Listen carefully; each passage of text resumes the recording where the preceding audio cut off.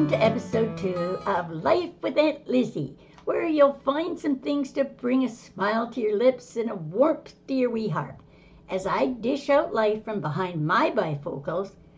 In this session, we're going to deal with some prayerful New Year's resolutions, along with secrets, codes for seniors, and word twisters.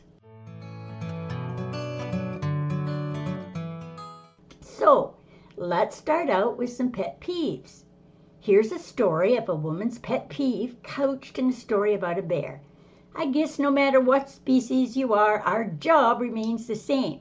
So here's a far more accurate account of the events of that fateful morning.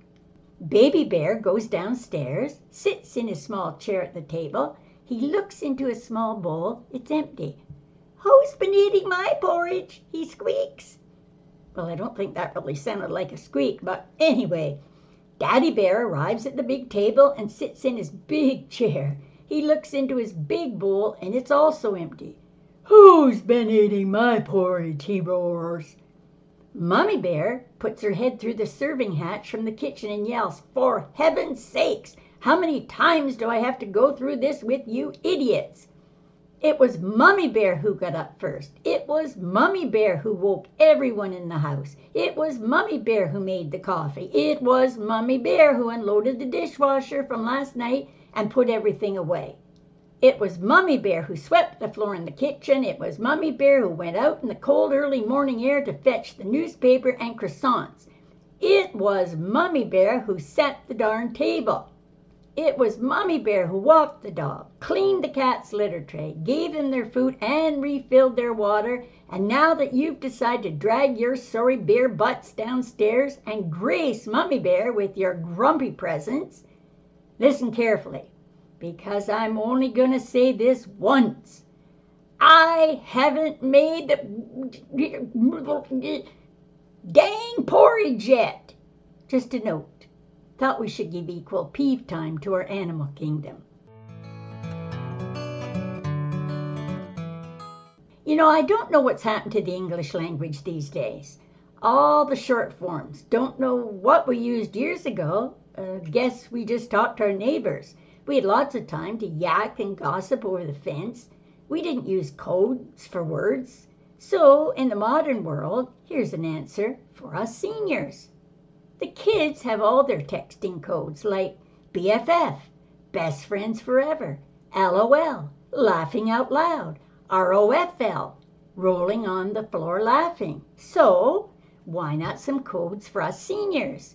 ATD, at the doctor's, BFF, best friend's funeral, BTW, bring the wheelchair, BYOT, bring your own teeth, FW, 1W, forgot where I was.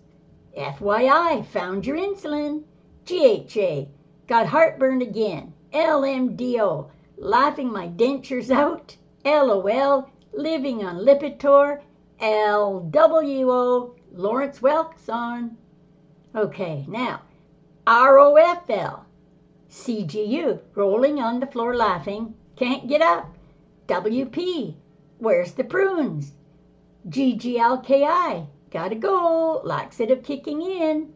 I'll never remember those. You sure would hope I wouldn't slip up when talking to a date. I'm sure they'd love to hear about my HGBM, had a good bowel movement, or OMSG, oh my, sorry, gas. Now that I think of it, I could scoot through the last one there and they'd never know. By the time the smelly proof was there, I'd be long gone.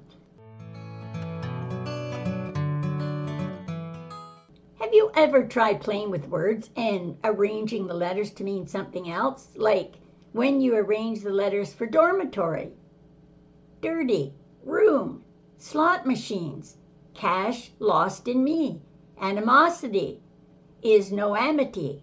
I don't know what that one means, but anyway, election results, lies, let's recount, snooze alarms, alas, no more Z's, a decimal point, I'm a dot in place, the earthquakes, that queer shake, 11 plus 2, 12 plus, 1 Presbyterian, best in prayer, astronomer, Moonstarer, desperation, a rope ends it, the eyes, they see George Bush, he bugs Gore, the Morse code, here comes dots.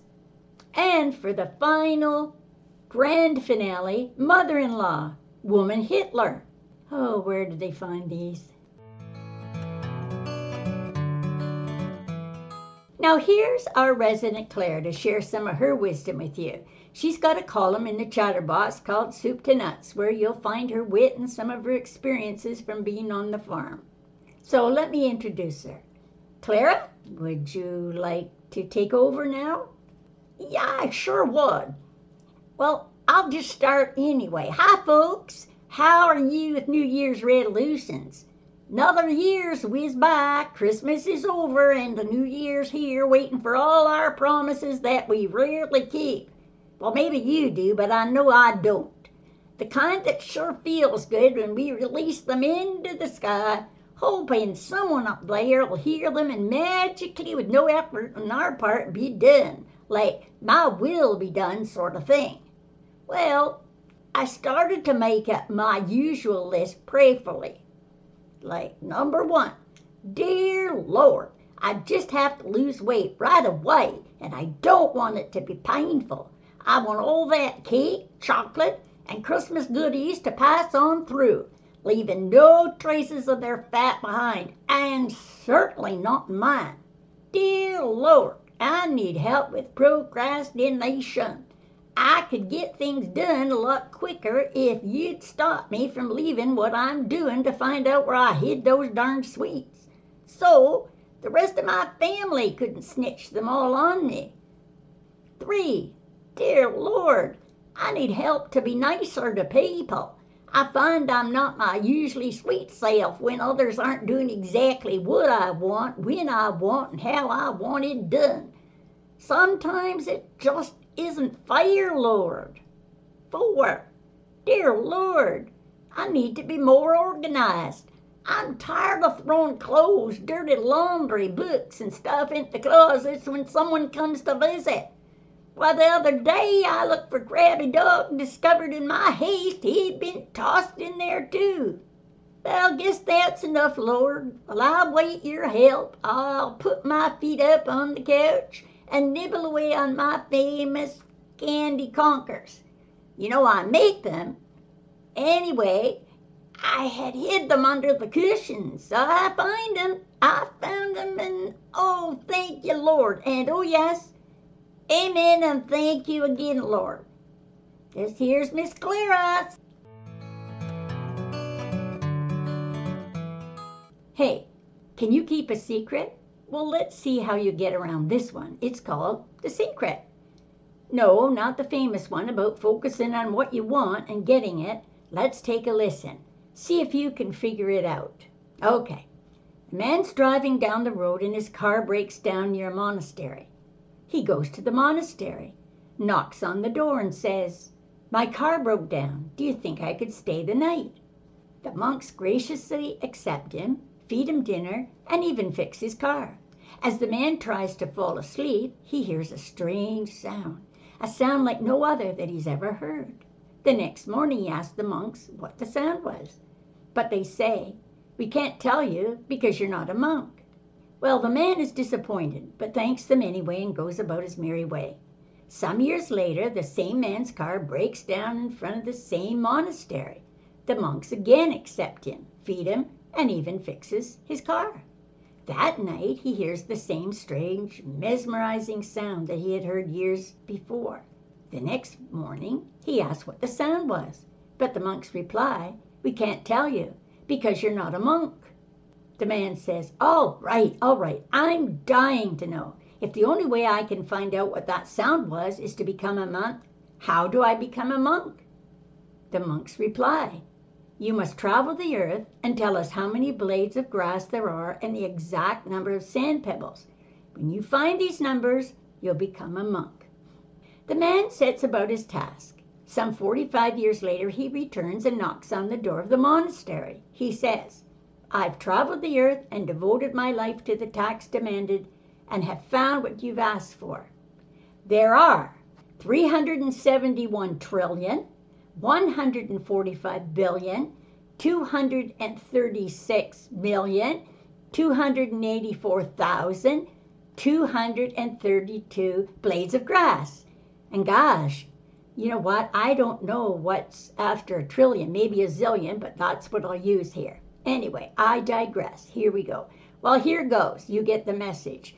231 zillion, 281 trillion, 219 billion, 999 million, 129,382 sand pebbles on the earth. Man, I got through that. Hey, that was good. Oh, here I go digressing again. Let's get on with the story. The monks reply, "Congratulations, you're correct, and you're now considered a monk. We shall now show you the way to the sound." The monks lead the man to a wooden door where the head monk says, "The sound's behind that door." The man reaches for the knob, but the door's locked. He asks, "May I have the key?" The monks give him the key, and he opens the door. Behind the wooden door is another door made of stone. The man requests the key to the stone door. The monks give him the key, and he opens it, only to find a door made of ruby.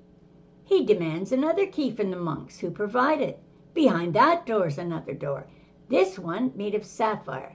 And so it went on until the man had gone through the doors of emerald, silver, topaz, and amethyst. Finally, the monks say, "This is the key to the last door." The man's relieved to be at the end. He unlocks the door, turns the knob, and behind that door he's astonished to find the source of that strange sound. It is truly an amazing and unbelievable sight. Well, sorry folks, but I can't tell you what it is because you're not a monk. Don't you just love these things?